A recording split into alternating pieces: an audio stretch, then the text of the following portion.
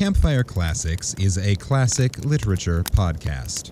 However, your hosts will occasionally use not-so-classy language and immature humor to describe very mature situations. As such, listener discretion is advised. Hi, I'm Ken Sandberg. And I'm Emily Bosco. Welcome to Campfire Classics, where we try to read those books that look really good on your shelf. And have a wonderful time.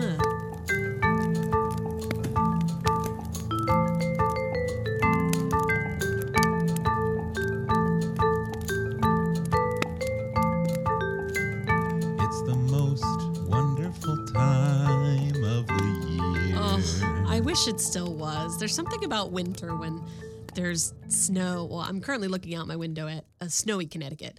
But like winter after Christmas is just so sad. Yeah. Yeah, it can be. Like, Although what are we looking forward to? I am also currently looking out my window at a very snowy Iowa.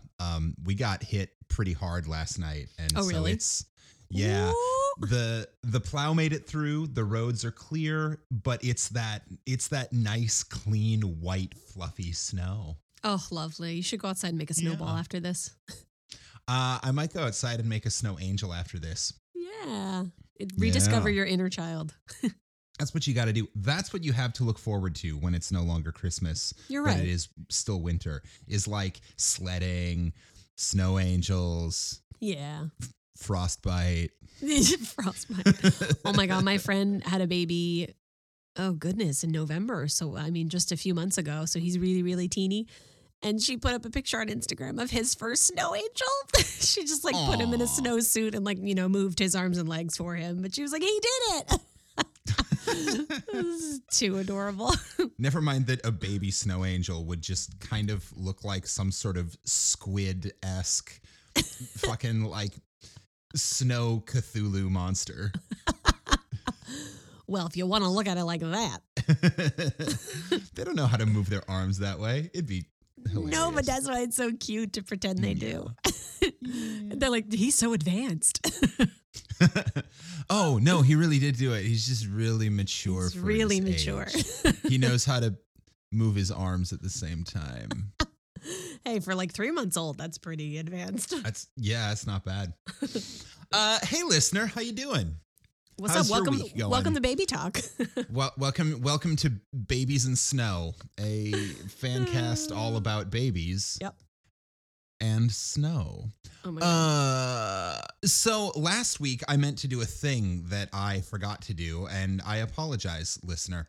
How dare you? How dare if you? you listened in 2 weeks ago, you heard me agree to try to write a country song. Oh, yeah. Based on the line, I'm gonna stay where I am as long as the girls stay hot and the fish keep biting. I did write that song. I recorded that song, and you can get the full version of it on our Patreon page if you support 50/50 Arts Production and Campfire Classics for as little as $2 a month. Woo! But I wanted to play a little bit of it right here just to prove that I actually wrote it. So you can hear that now. I'ma stay where I am. There's no use fighting if the girls are hot and the big old fish keep biting. One more time, I'ma stay where I am. There's no use fighting if the girls stay hot and the big old fish keep biting.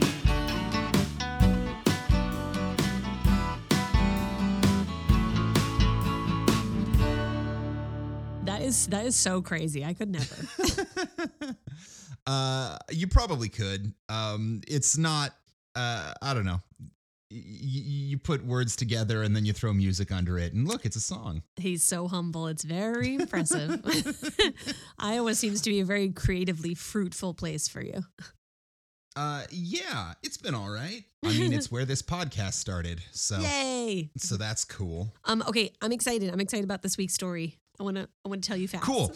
So, dear listener, this obviously is not a Snow and Babies podcast. This is, in fact, a literary comedy podcast where every week your hosts take turns reading stories that we found out of the public domain, which means most of the time these stories are kind of old, although sometimes they're not quite so old, because that's how public domain works. And we read them sight unseen. You're hearing us sight read them for the first time, and so things get weird. And we roast them. Things get sexual. Things get uncomfortable at times. And you're just there along for the ride with us as we discover what these old-timey authors thought was good writing back in their day. I love it. To be fair, usually it is actually very good writing. We're just most of it holds up. and- Most of it Yeah, holds right?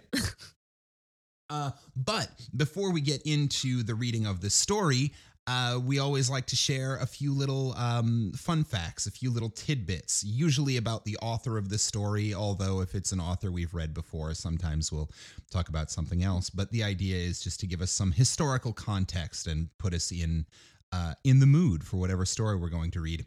And this week, Emily has a story for me to read, so she's going to kick things off with some fun facts.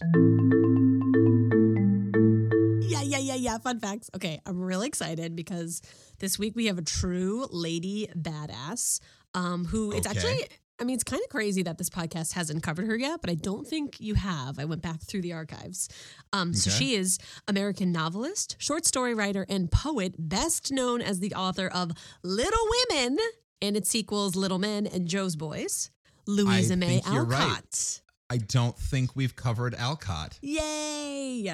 Okay, she's so cool. Her life was In crazy. fairness, I only think of her as novelist of Little Women. I know most people do. So it never occurred to me that she might have short stories we could read. I know. Well, let me blow your mind. Let me blow your mind. All right, let's do it. So, she was born in Pennsylvania, 1832, raised in New England by transcendentalist parents, which, if you don't know what that is, it's basically this philosophy, and the core belief is in like the inherent goodness of people and nature, and that like society and all of its institutions are basically responsible for all human corruption. So, like the hippies, the early hippies, basically. Got yeah, it. Cool. yeah. And because of her cool hippie-dippy parents, she grew up around all these prominent literary transcendentalists like Ralph Waldo Emerson, Nathaniel Hawthorne, Henry David Thoreau, and Henry Wadsworth Longfellow, who has one of my All right. favorite names of all time. So she's But yeah, got the pedigree. all the nature guys. She's around all the nature guys. Unfortunately, her dad is not quite in line with these philosophies. He's kind of a hard ass. He's like puritanical. He's all about self-reliance, even though self-reliance is a work by one of those guys. But he's more like, he has very old-fashioned ideas about like gender roles and child rearing. So this leads him to have a lot of conflict with his wife and his daughter, who is very wild and independent and like hard for him to control. Fair enough. Fair enough. So he's the what 1830s prototype of the conservative dad with from Footloose. with the like from Footloose. Yeah. He's like, no dancing. with the like flower power daughter. Yeah, exactly. He sounds like just kind of a dick. And so Louisa's mother, Abigail, points this out to her daughter and is like, you know, your dad doesn't appreciate all the work that I do and all the sacrifices that I've made, which makes sense because like she pointed this out to Louisa as an example of like a greater societal gender disparity. And that theme shows up a lot in her works, obviously, if you've read Little Women. Yeah. So the Alcott family moves around a lot. They are in 22 homes in 30 years, including several. Jesus. I know. Including several agrarian communities of like-minded naturalists and transcendentalists. So hippie communes, whatever. And Sure. she takes on work at an early age as a teacher, a seamstress, a governess, a domestic helper, and a writer. And her sisters also do this. They support the family too, mostly as seamstresses. And so that's their childhood. And then in 1847, when Louisa's 15, she and her family serve as station masters on the Underground Railroad, which means that they hide slaves in their house, which is so Oh hell yeah. freaking cool. Yeah. And during this time, she's also reading and admiring the Declaration of Sentiments that was published by the Seneca Falls Convention on Women's Rights. And she's advocating for suffrage, obviously. Sure. She was actually also the first woman to register to vote in Concord, Massachusetts in a school board election. Isn't that cool? That's awesome. She was like, yeah, I'm first. So unsurprisingly, as an adult, she grows up to be an abolitionist, a feminist, and in 1860, she starts writing for the Atlantic Monthly. And when the Civil War breaks out, she serves as a nurse in the Union Hospital in Georgetown, D.C. Okay. And her letters The home... Civil War breaks out. So she's like 30-ish? Yeah, I guess so. Right? Yeah. Mm-hmm. Yeah, or 28 or something. Let's see what else. Oh, her letters that she writes home are published in the Boston anti-slavery paper called Commonwealth, and they're collected as a book that's called Hospital Sketches. And those actually brought her a lot of recognition for her observations and humor, which I'm very curious to read that too, because I'm like, if she's a nurse in a Civil War hospital and people are like, yuck, yuck, that's hilarious. Like, what funny stories could she have had? But I don't know. Apparently it was funny. Well, bullet wounds and amputations. Right. Just. It's like, and then the blood was everywhere. Hardy heart. I don't know. But I'd be curious. I suppose you could be there, jokes about, I was up to my elbows in people's elbows. Oh, no. Oh, God. So she also, this I didn't know, she went on to write one of the earliest works of detective fiction in American literature with the 1865 thriller VV, or Plots and Counterplots, which was published anonymously by Alcott. I think because if people knew she was a woman writer, they'd be less likely to read it, probably. Probably, yeah. Yeah.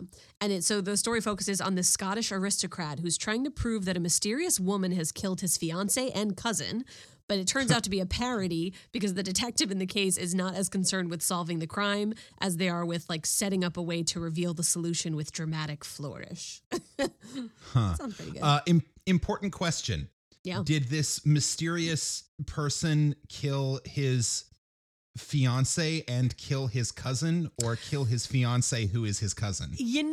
I had that thought. I don't know. The site just said his fiance and cousin. So because if he's an aristocrat, probably there's a both. decent chance. Probably both. Yeah. His fiance cousin. Who knows? His cousince. Cousince. Oh, Beyonce. It sounds like a name. So it's around this time that she gets crazy famous with Little Women, of course, but she actually wasn't all that comfortable with fame, and she would reportedly sometimes act like a servant when fans would come to her house. She'd be like, I don't know where Louise is. I'm just sweeping the floor. Which I love. That's kind of that's a baller move. She's like, I don't want to deal with these people talking to me. Like, just no. So Little Women, as we know, inspired film versions in 1933, 1949, 1994, 2018, and 2019. So there are 5 different movies of it.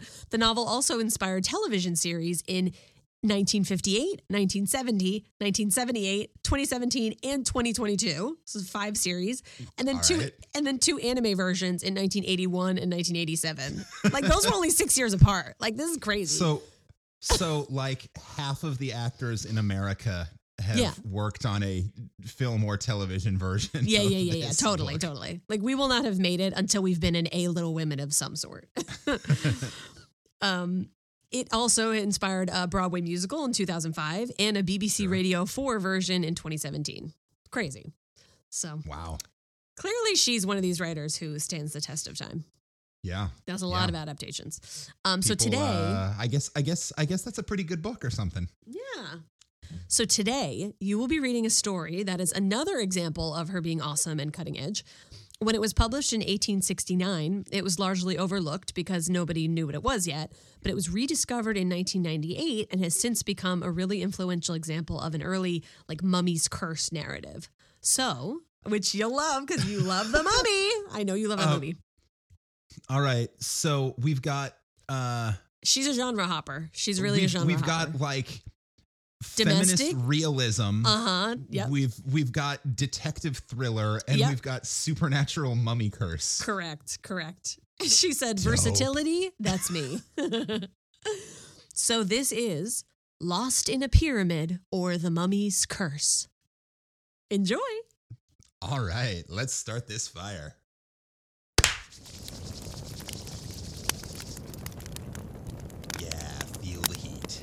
Yay! Lost in a Pyramid, or The Mummy's Curse, by Louisa May Alcott. Oh, Section 1. Oh, okay. And what are these, Paul? Asked Evelyn, opening a tarnished gold box and examining its contents curiously. Seeds of some unknown Egyptian plant, replied Forsyth, with a sudden shadow on his dark face as he looked down at 3 scarlet grains lying in the white hand lifted to him. Where did you get them? Asked the girl. That is a weird story, which will only haunt you if I tell it, said Forsyth with an absent expression that strongly excited the girl's curiosity. I was going to say, the best way to make someone want to know something is, I can't tell you. Yeah, right? Like, will only haunt you if I tell it? Well, now you have to tell me. Now you gotta tell it, right? Duh. Oh, yep, sure enough. Please tell it. I like weird tales and they never trouble me. Aw, do tell it. Your stories are always so interesting, she cried, looking up with such a pretty blending of entreaty and command in her charming face that refusal was impossible. Oh, she sounds adorable. I love her voice. Thank you. You'll be sorry for it. And so shall I, perhaps. I warn you beforehand that harm is foretold to the possessor of those mysterious seeds, said Forsyth, smiling, even while he knit his black brows and regarded the blooming creature before him with a fond yet foreboding glance. Tell on, I'm not afraid of these pretty atoms, she answered, with an imperious nod. To hear is to obey. Let me read the facts, and then I will begin, returned Forsyth, pacing to and fro with a far-off look of one who turns the pages of the past. Evelyn watched him a moment, and then returned to her work, or play, rather, for the task seemed well suited to the vivacious little creature, half child, half woman. Oh, Britney Spears. I am not going to attempt a Britney Spears accent, or impersonation of any kind. Well, she's sort of, where's she from? I'm not a girl, not yet a woman. I don't know, but she's lovely and nasal and wonderful, and I would die for her, and I'm so happy she's free. Anyway. She invented adolescence. That's just what we know. She invented adolescence? Yes, she did. She should be sued. With that song. No, it's Adolescence is a beautiful time. It's a beautiful time. You're in a liminal space. You're growing.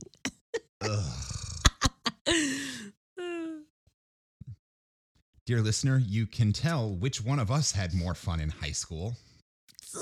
Guilty. I did have a lot of fun in high school. While in Egypt, commenced Forsyth slowly, I went one day with my guide and Professor Niles to explore the Cheops. Niles, I like that Niles is a professor in Egypt with the Nile River. Niles had a mania for antiquities of all sorts and forgot time, danger, and fatigue with the ardor of his pursuit. We rummaged up and down the narrow passages, half choked with dust and close air, reading inscriptions on the walls, stumbling over shattered mummy cases, or coming face to face with some shriveled specimen perched like a hobgoblin on the little shelves where the dead used to be stowed away for ages.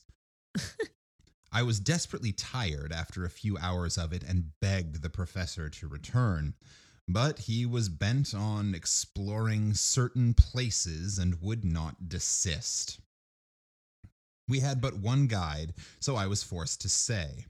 But Jamal, my man, seeing how weary I was, proposed to us to rest in one of the larger passages while he went to procure another guide for Niles.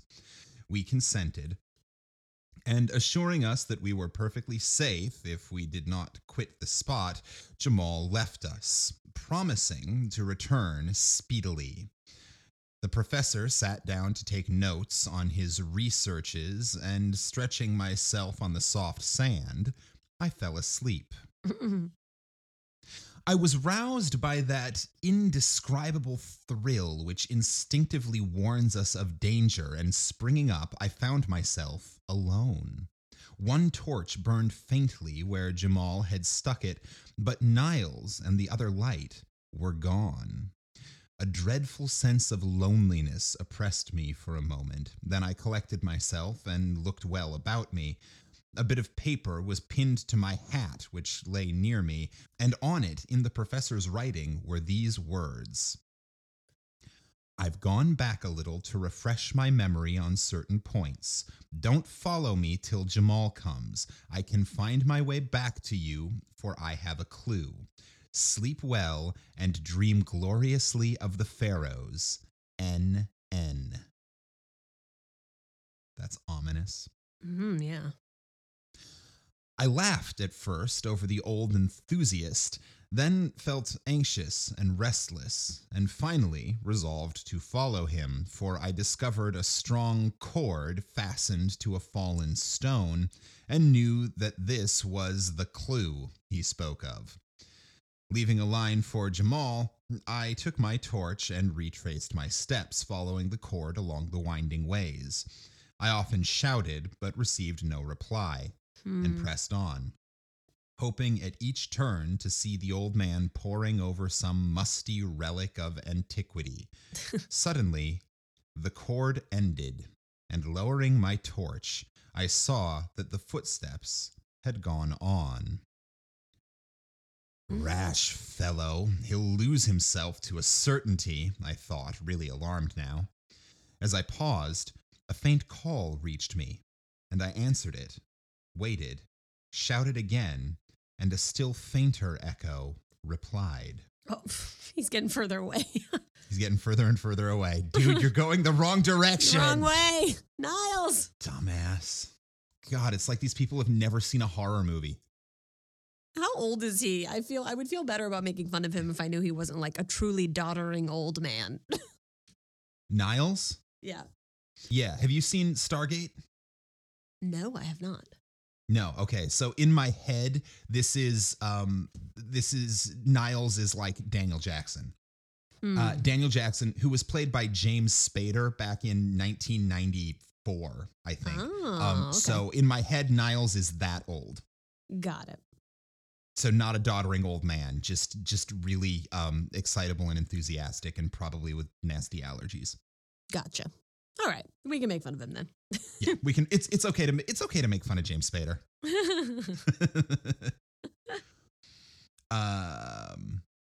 Niles was evidently going on, misled by the reverberations of the low passages. No time was to be lost, and forgetting myself, I stuck my torch in the deep sand to guide me back to the clue, and ran down the straight path before me, whooping like a madman as I went. Whoop, whoop.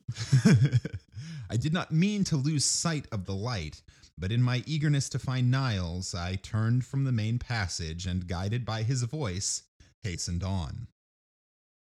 His torch soon gladdened my eyes, and the clutch of his trembling hands told me what agony he had suffered. "Let us get out of this horrible place at once," he said, wiping the great drops off his forehead. Oh. "Come, we're not far from the clue. I can soon reach it, and then we are safe." But as I spoke, a chill passed over me, for a perfect labyrinth of narrow paths lay before us. Trying to guide myself by such landmarks as I had observed in my hasty passage, I followed the tracks in the sand till I fancied we must be near my light. No glimmer appeared, however, and kneeling down to examine the footprints nearer, I discovered, to my dismay, that I had been following the wrong ones. For among those marked by a deep boot heel were prints of bare feet. We had had no guide there, and Jamal wore sandals. Rising, I confronted Niles with the one despairing word, lost. As I pointed from the treacherous sand to the fast waning light. Aw, dang, he is old. Never mind. Yeah.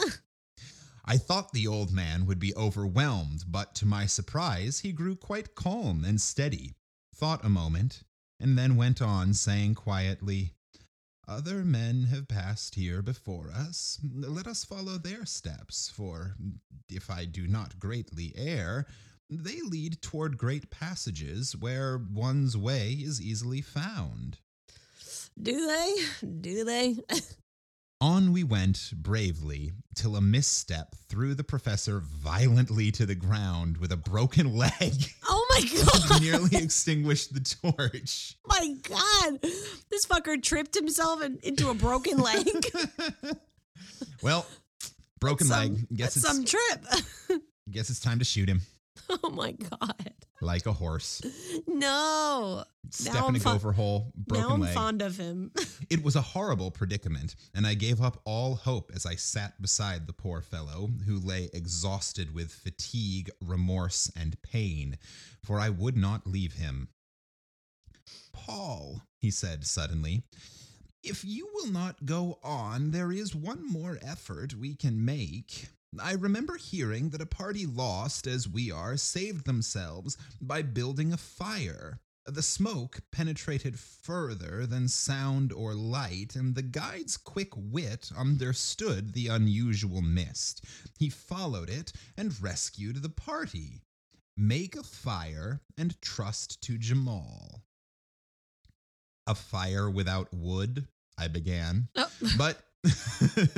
But he pointed to a shelf behind me, which had escaped me in the gloom, and on it I saw a slender mummy case.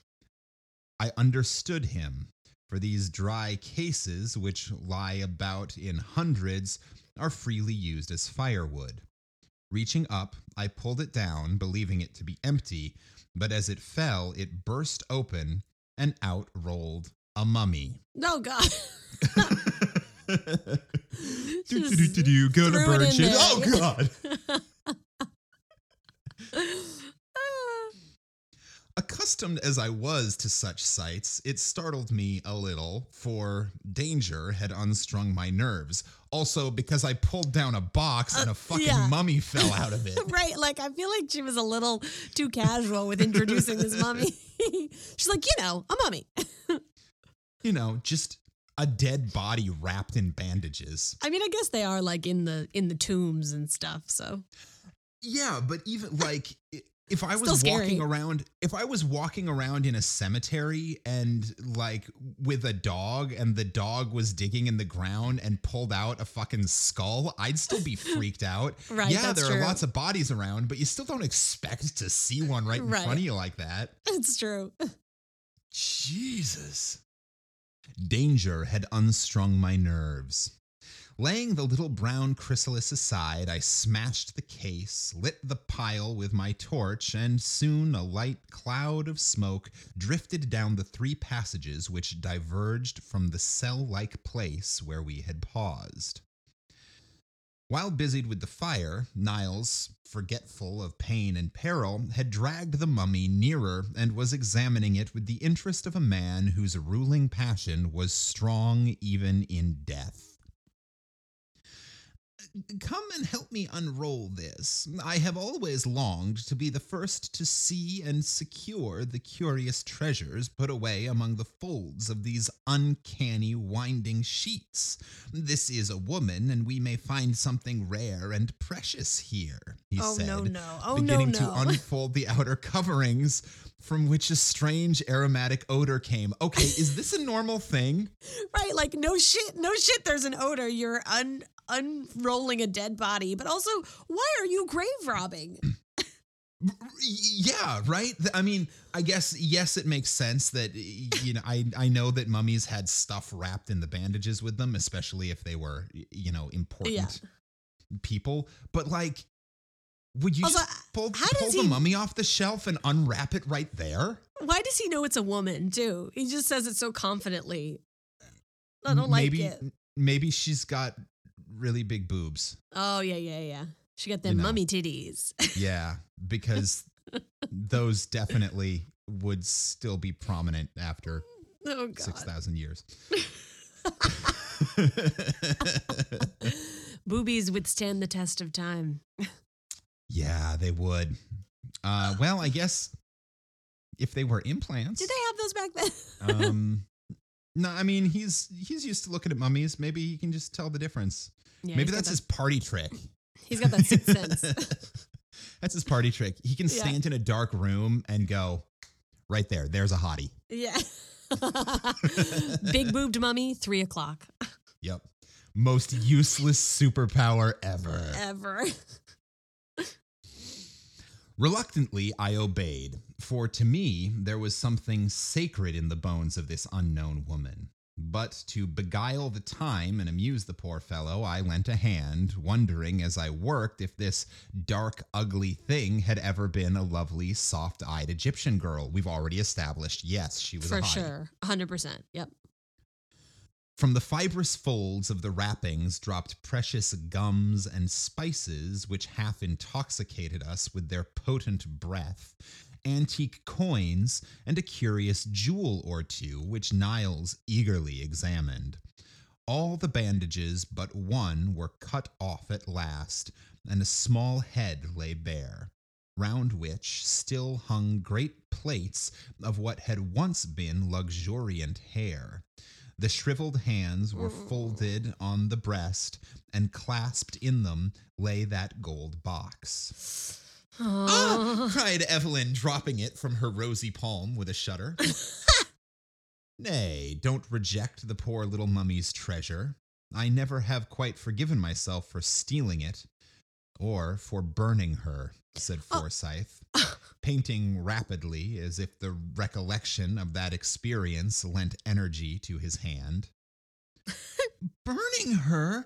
Oh, Paul, what do you mean? Asked the girl, sitting up with a face full of excitement. I'll tell you.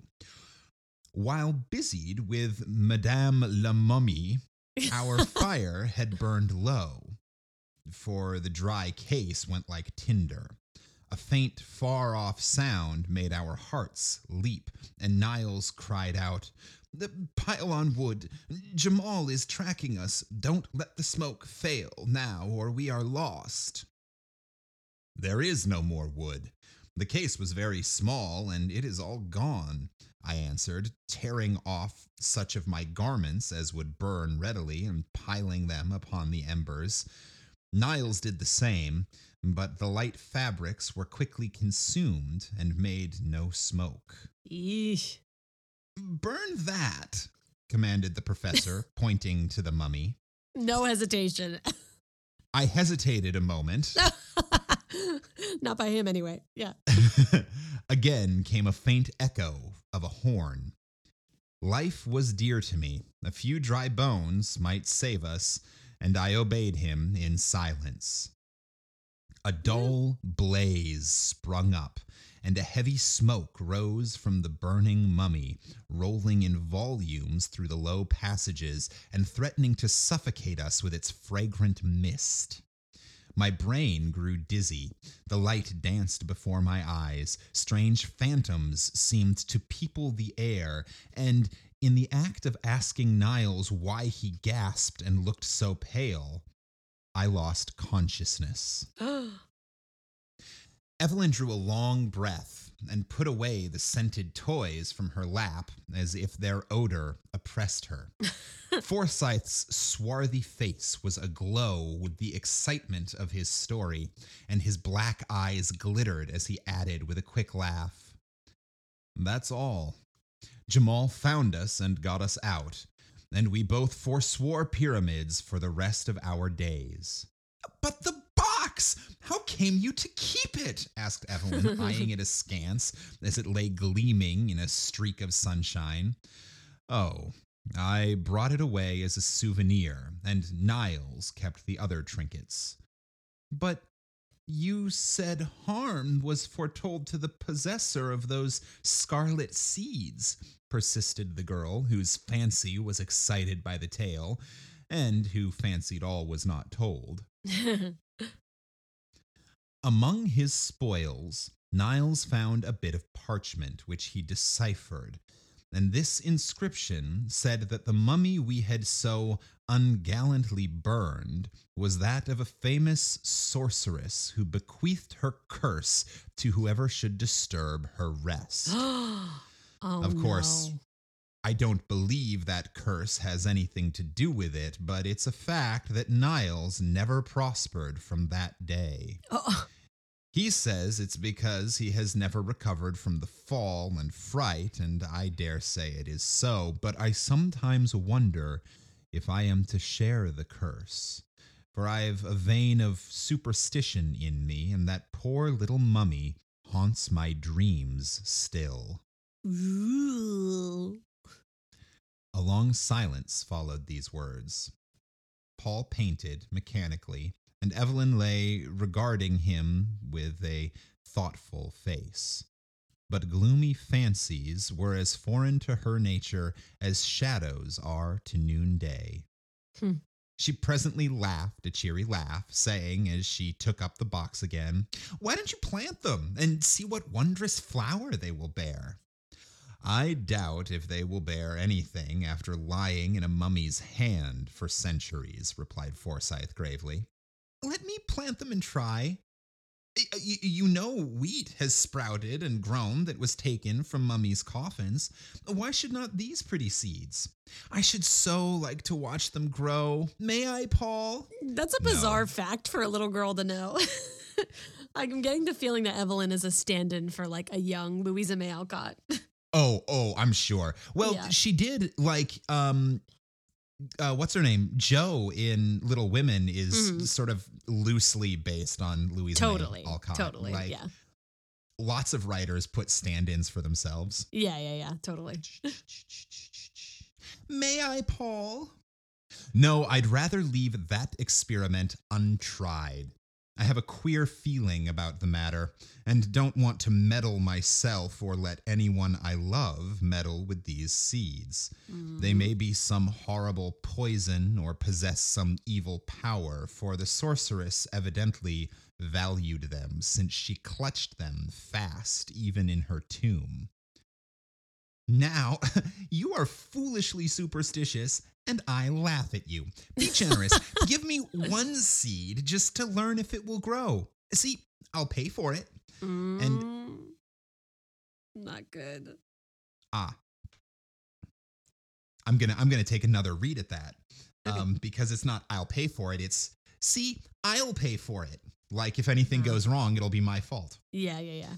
And Evelyn, who now stood beside him, dropped a kiss on his forehead as she made her request with the most engaging air. But Forsyth would not yield.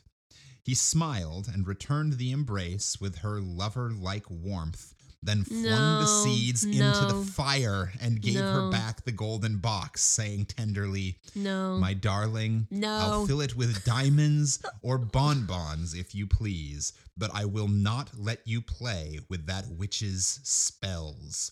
You've enough of your own, so forget the pretty seeds and see what a light of the harem I've made for you."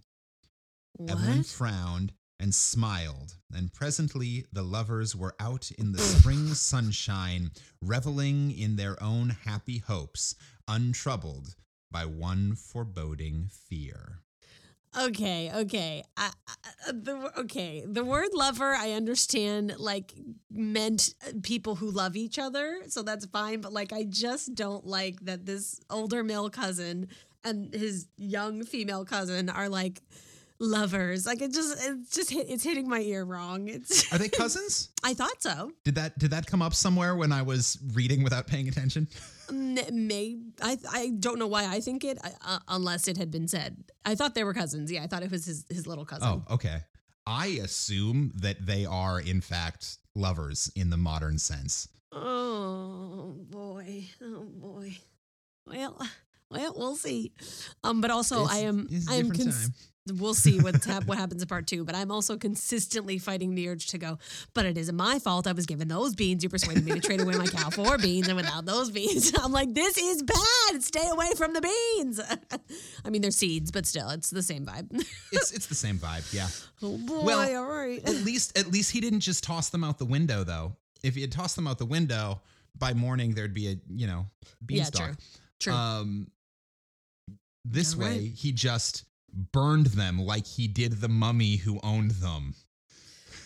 It's wild. Human beings really do have the audacity. We really do. Yeah, like, come on, man. If you've got even a little superstition in you, you got to know that was not a good plan. Right. I'm not superstitious. I'm a little stitious. Just a little stitious, but even a little stitious is enough to know that you shouldn't have burned those seeds. All right. Let's see. In fairness, we have the benefit of knowing that there is still a decent chunk of story left, which means burning them was Right. not the end. Right. Part 2. I have a little surprise for you, love, said Forsyth. Oh, yes, cousin. Huh. And it's his wedding day coming up, but it doesn't say hers. So you were right, I was wrong. Wait, I don't know. Okay, let's keep going. Yeah, this is confusing. We'll see. We'll see what it is. I have a little surprise for you, love, said Forsyth as he greeted his cousin 3 months later on the morning of his wedding day. And I have one for you, she answered, smiling faintly. How pale you are. How thin you grow.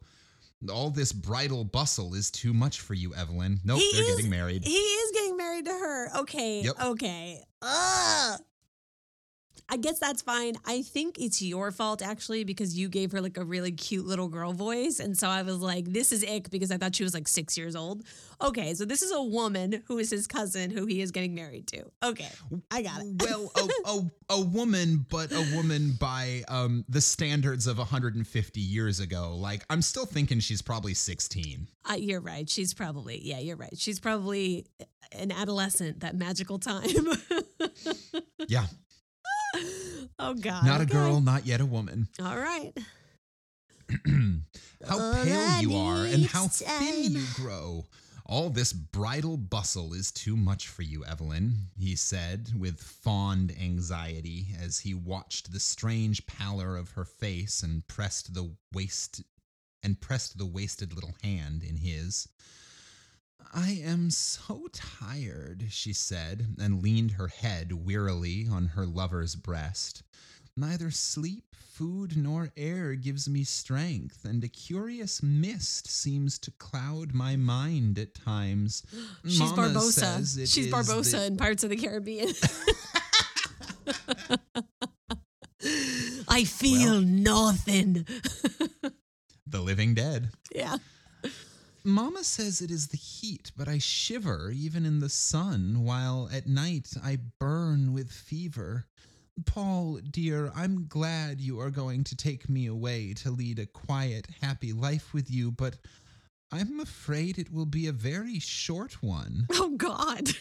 My fanciful little wife, you are tired and nervous with all this worry, but a few weeks of rest in the country will give us back our blooming Eve again. Have you no curiosity to learn my surprise? He asked to change her thoughts. The vacant look stealing over the girl's face gave place to one of interest, but as she listened, it seemed to require an effort to fix her mind on her lover's words. You remember the day we rummaged in the old cabinet? Yes, and a smile touched her lips for a moment. And how you wanted to plant those queer red seeds I stole from the mummy? I remember. And her eyes kindled with sudden fire. Well, I tossed them into the fire, as I thought, and gave you the box, but when I went back to cover up my picture and found one of those seeds on the rug, a sudden fancy to gratify your whim led me to send it to Niles and ask him to plant and report on its progress. Oh, he's still kicking? Wow. Yeah, Niles is still alive. He Okay, hasn't great. done super well, but, Right. He's not thriving. Okay. he's not thriving, but he recovered from his broken leg and PTSD. Today, I hear from him for the first time, and he reports that the seed has grown marvelously, has budded, and that he intends to take the first flower, if it blooms in time, to a meeting of famous scientific men, after which he will send me its true name and the plant itself. From his description, it must be very curious, and I am impatient to see it. You need not wait. I can show you the flower in its bloom.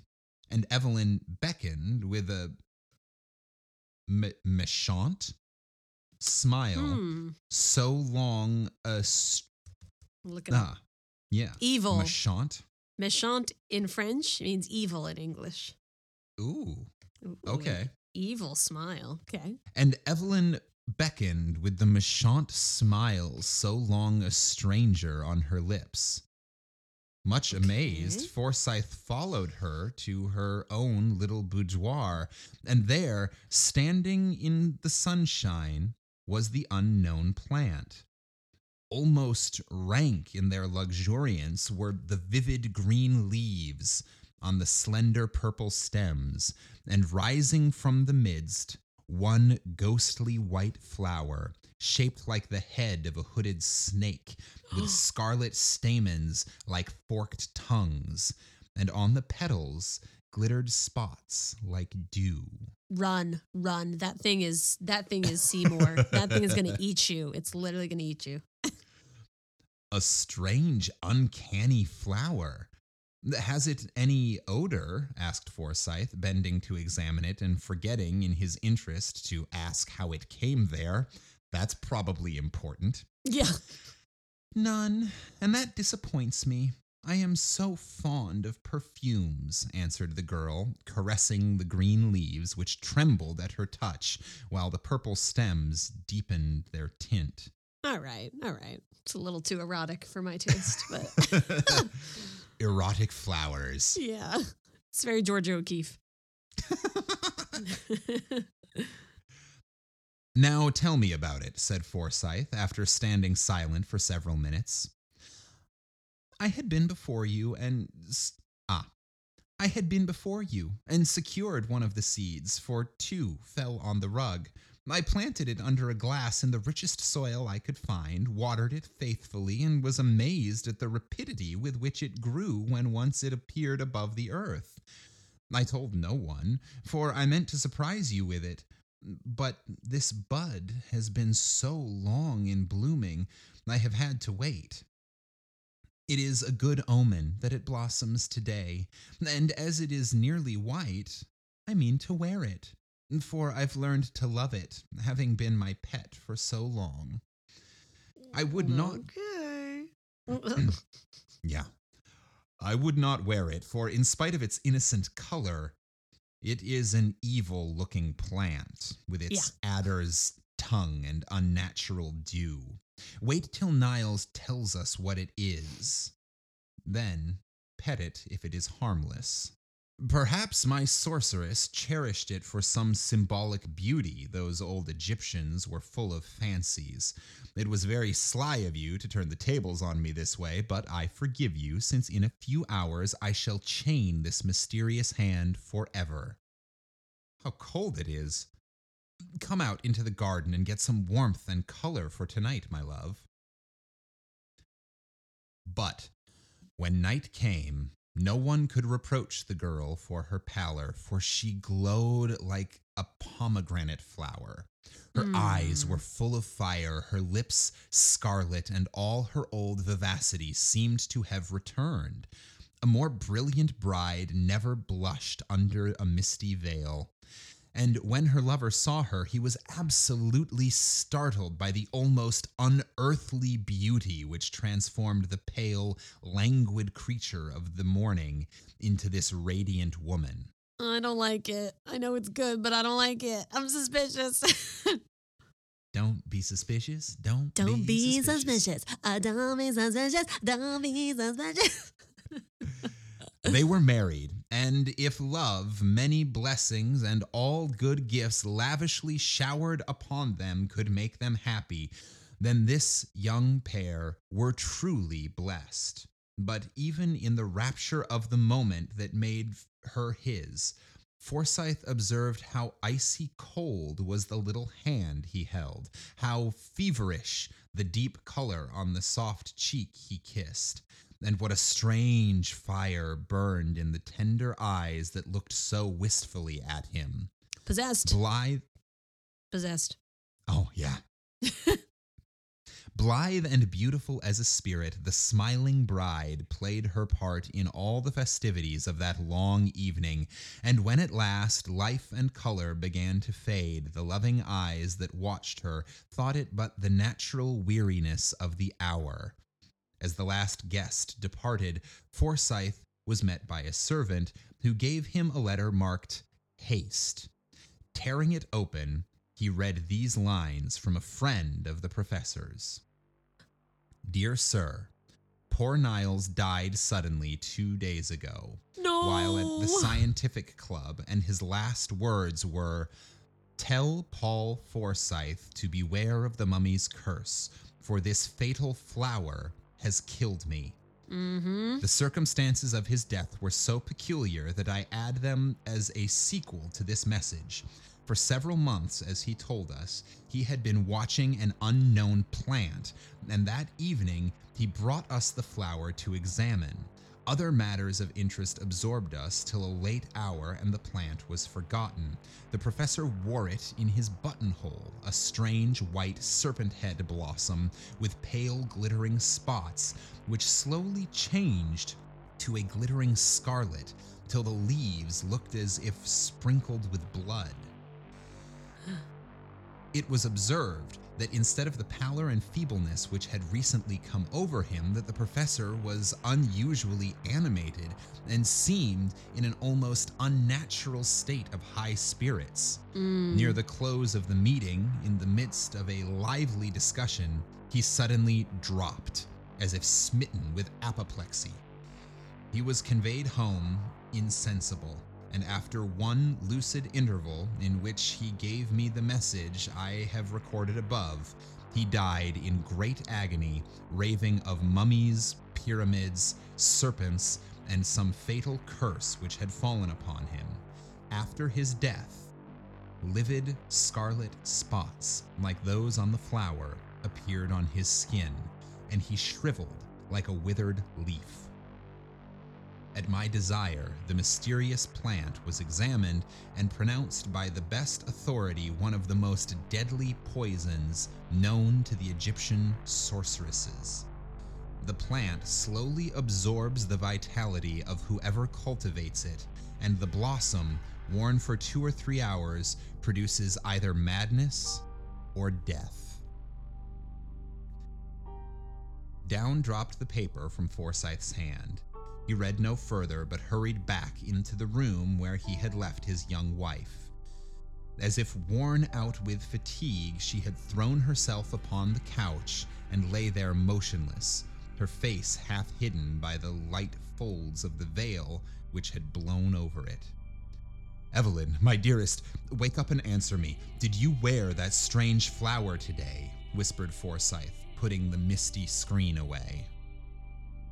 There was no need for her to answer, for there, gleaming spectrally on her bosom, was the evil blossom, its white petals spotted now with flecks of scarlet, vivid as drops of newly spilt blood. But the unhappy bridegroom scarcely saw it, for the face above it appalled him by its utter vacancy. Drawn and pallid as if with some wasting malady, the young face so lovely an hour ago lay before him aged and blighted by the baleful influence of the plant which had drunk up her life. No recognition in the eyes, no words upon the lips, no motion of the hand, only the faint breath, the fluttering pulse, and wide open eyes betrayed that she was alive. Alas, for the young wife, The superstitious fear at which she had smiled had proved true.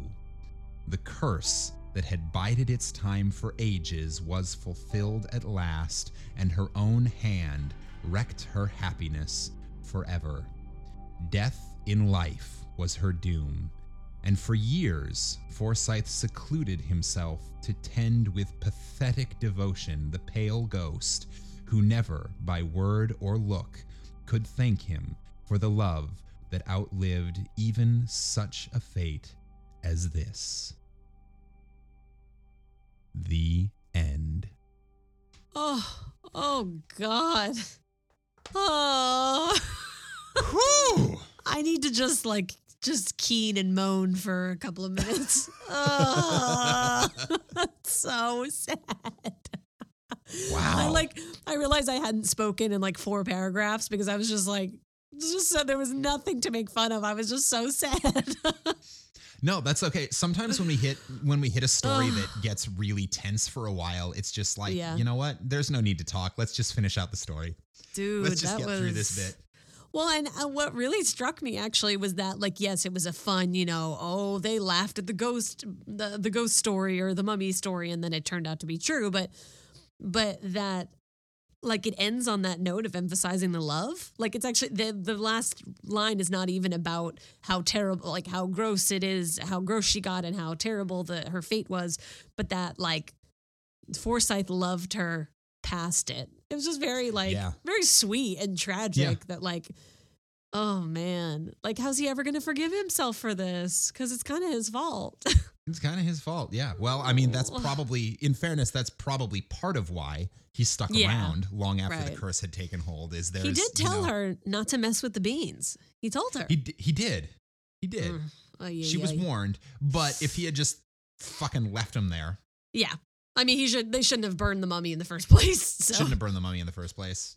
Should have stayed where his guide told him to, because the locals always know what they're about. Right. Right, because I'm trying to trace this back. Like, what was his initial mistake? Because he said when he didn't want to burn the mummy, but he was like, we're going to die if we don't get smoke to the guy trying to find us. So it's like initially straying from the path was what caused all of this. Like, that was the mistake for which he finally paid. If they had just listened to the guide and stayed where they were, none of that would have happened. A lot of Into the Woods references. Mother said never stray from the path. Mother said straight ahead, straight from the path and be misled. I think you found your niche acting wise. Young women. I think you should play young women. Yeah. Yeah, I should play more teenage girls. You really should. Wow. That was a great story though. Really good writing, but like so funny in that tonally it's so different from Little Women, like what you would know Louisa May Alcott for. Yeah. Like the girl's versatile. Not the sort of realistic domestic drama that I would have expected from. Yeah. So what did you think, listener? Did you enjoy that one? Did you have fun? I did. Please let us know your thoughts by shooting us a message on any of the social media accounts. Just look for Campfire Classics on Facebook, Instagram, Twitter, all of those things. Or send us an email at 5050artsproduction@gmail.com and let us know what you thought. Let us know if you knew just how versatile Louisa May Alcott was. I sure didn't. And while you're at it, please include this week's passcode, which is erotic flower. Oh, God. Erotic and deadly. Le petit mort. Erotic and deadly. Yep. Yeah, good story. Good times. I liked it. Thank you. Fun one. Give us your thoughts. Oh, and while you're at it, like and subscribe, and please do tell 5 friends that they should come listen to Campfire Classics, and go ahead and have them start with this episode because it was a fun one, and I think this would be an easy onboard. That's all from me. Emily, you got anything to say before we sign off? You're all wonderful. Keep on listening. Keep on listening. And until next week, this has been Campfire Classics, where we try to read those books that look really good on your shelf. Woohoo! Woohoo! Yeah! I had to make it turn into Mario. It was too close.